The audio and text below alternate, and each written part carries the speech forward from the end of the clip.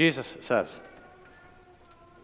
"As Moses lifted up the serpent in the wilderness, so must the Son of Man be lifted up, that whoever believes in him may have eternal life."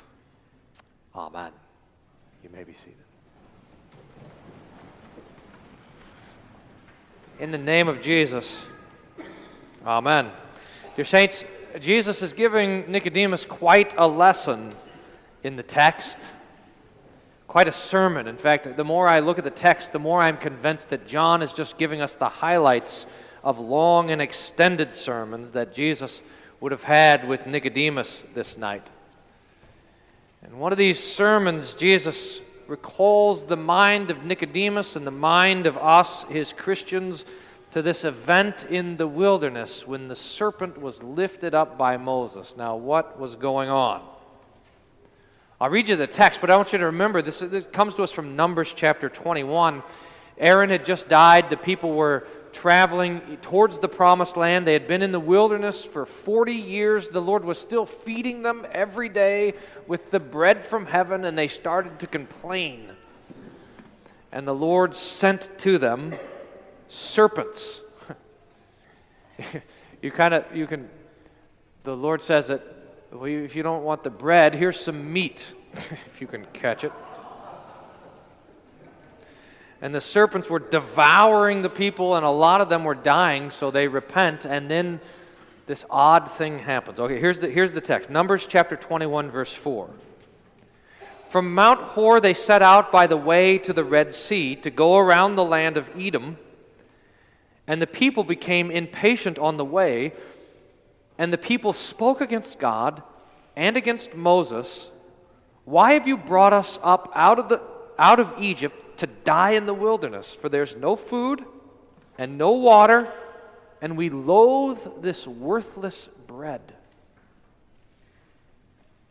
Then the Lord sent fiery serpents among the people, and they bit the people, so that many of the people of Israel died.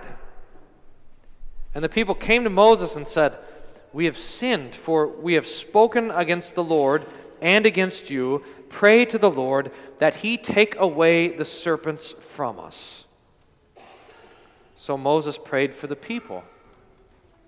And the Lord said to Moses, "Make a fiery serpent and set it on a pole, and everyone who is bitten, when he sees it, shall live." So Moses made a bronze serpent and set it on a pole. And if a serpent bit anyone, he would look at the bronze serpent and live. Now, dear saints, I want you to just try to imagine the situation. I mean, here are the people scattered in the wilderness, being provided for by God, but complaining against them. And it wasn't just a group of a small little band. It was millions, 1.2 million people spread out in this complex and highly organized wandering society in the wilderness. And the serpents start to creep in from the edges, and they just start to eat the people, devour the people, bite the people, and kill the people. And the people are able to discern, now this is saying something for them, the people are able to discern that this punishment, these snakes are punishment from God. These snakes are God's judgment. In fact, they're able to discern that the snakes are God's judgment for their complaining against God and against Moses. And so they go to Moses, and they ask Moses to pray to God to send the serpents away. But the Lord doesn't answer his prayer. The Lord doesn't send the serpents away. Instead, the Lord has Moses go into his tent and craft a bronze serpent. Now, can you imagine this? Sitting outside the tent of Moses. "Moses, we're all being eaten by snakes out here. You got a plan?" He says, yeah, don't worry. Tink, tink, tink, you hear him hammering away. Tink, tink, tink. "God told me what to do." "Well, tink, tink, tink. What is that, Moses?" "I'll show you in a little bit." "Well, don't you want to tell us? We're all dying." He says, "Okay.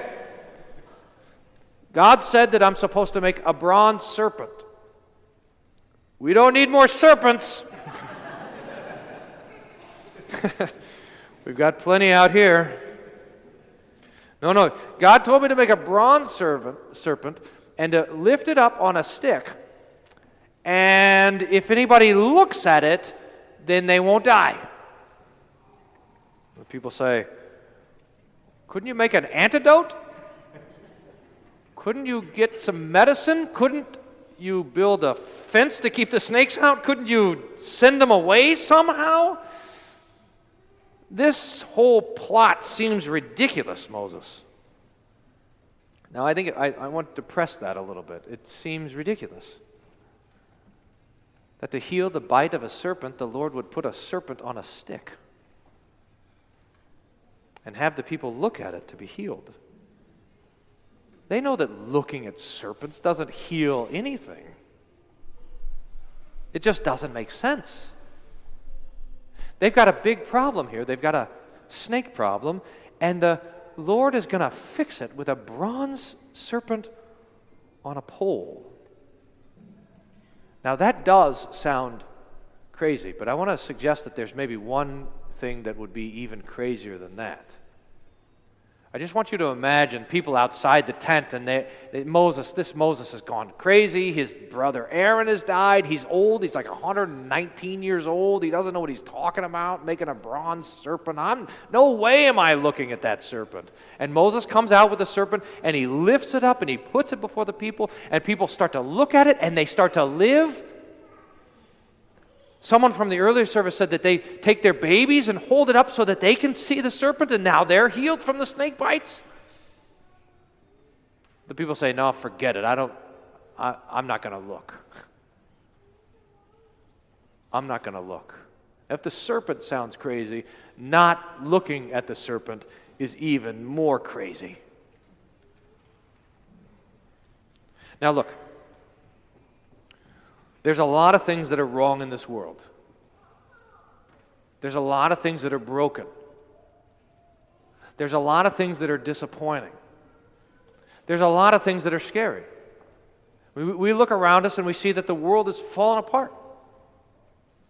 You watch the news and you listen to the radio, and it's everywhere. I mean, there's disease, there's pestilence, there's plague, there's war, there's violence, there's death. And it's not even just outside of us. If we look inside of us, we feel this fallenness of this creation. Our own weakness, our own pride, our own despair, our own loneliness, our own self-loathing, our own arrogance, whatever it is, you feel the sickness inside of us too. And there's problems that we can't see. I think these are probably the worst. I mean, the real problems of creation, of being in this fallen world, the wrath of God over sin, the anger of God at our breaking of His commandments. There's big problems. We're like the people. Look, Moses, we need some help out here. Look, if God could send us some help, if He could send these problems away. And we're always trying to sort this out. How God can be good and how life could be so bad. In fact, I think I told you guys that I went to Concordia, Texas to do the chapel a couple of weeks ago, and I passed out note cards to the kids, to the college kids there, and I said, write some theology questions, and I'll try to answer them. And I got 25 questions. I'll bet you 5 of them were all on this theme. How can things be so bad if God is good? You say God is good, but the world is falling apart. You say that God has a plan for everything, but my grandfather had a stroke and now he can't talk anymore. How does this make sense? So we come to the Lord and ask, what are you going to do about it? And just like the Lord's solution for the serpents in the wilderness, so we find the Lord's solution to all of our problems. Jesus says to Nicodemus, just as Moses lifted up the serpent in the wilderness, so must the Son of Man be lifted up, that whoever believes in Him should have eternal life. Jesus says to Nicodemus, Jesus says to you, here's the solution. Here's how I'm going to solve the problem of evil. Here is how I'm going to save the world. I'm going to be lifted up on the cross. And I'm going to die. And all who look to me, all who believe in me, will have eternal life. Now, what do you think Nicodemus thought about that? I mean, Nicodemus, if anybody knew how to enter into the kingdom of God, it was the Pharisees, right? They knew how, and their way made sense. If God had a kingdom, the way to get into it was by being a good person, by keeping the rules, by obeying the commandments. Surely if anybody was in the kingdom of God already, or anybody about to be in the kingdom of God, it was Nicodemus. But Jesus comes along and says to him, you must be born again. If you want to see the kingdom of God, you have to be born again. If you want to enter in the kingdom of God, you have to be born by water and the Spirit. If you want to live and have eternal life, your only hope, Nicodemus, is not in yourself. Your only hope is me, says Jesus. Your only hope is my death. But looking to me, you will be saved. Now, if the whole plot with the bronze serpent in the wilderness seemed ridiculous, how much more does this seem ridiculous?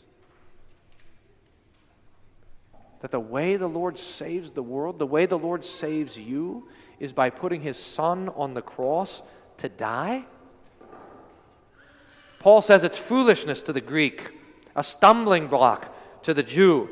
But to those who believe, this is the wisdom of God and the power of God, that the way the Lord solves your problems, the way the Lord forgives your sins, and the way the Lord gives you life is by being lifted up on the cross to die.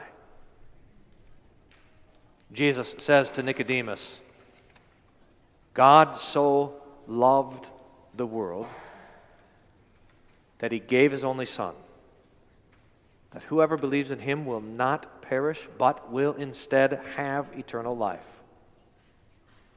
For God did not send His Son into the world to condemn the world, but in order that the world might be saved through Him, in order that you might be saved through Him. So we gather around, not the bronze serpent lifted up on a stick, we gather around the body and blood of Jesus. And trusting Him, we live forever. Amen. And the peace of God, which passes all understanding, guard your hearts and minds through Jesus Christ our Lord. Amen.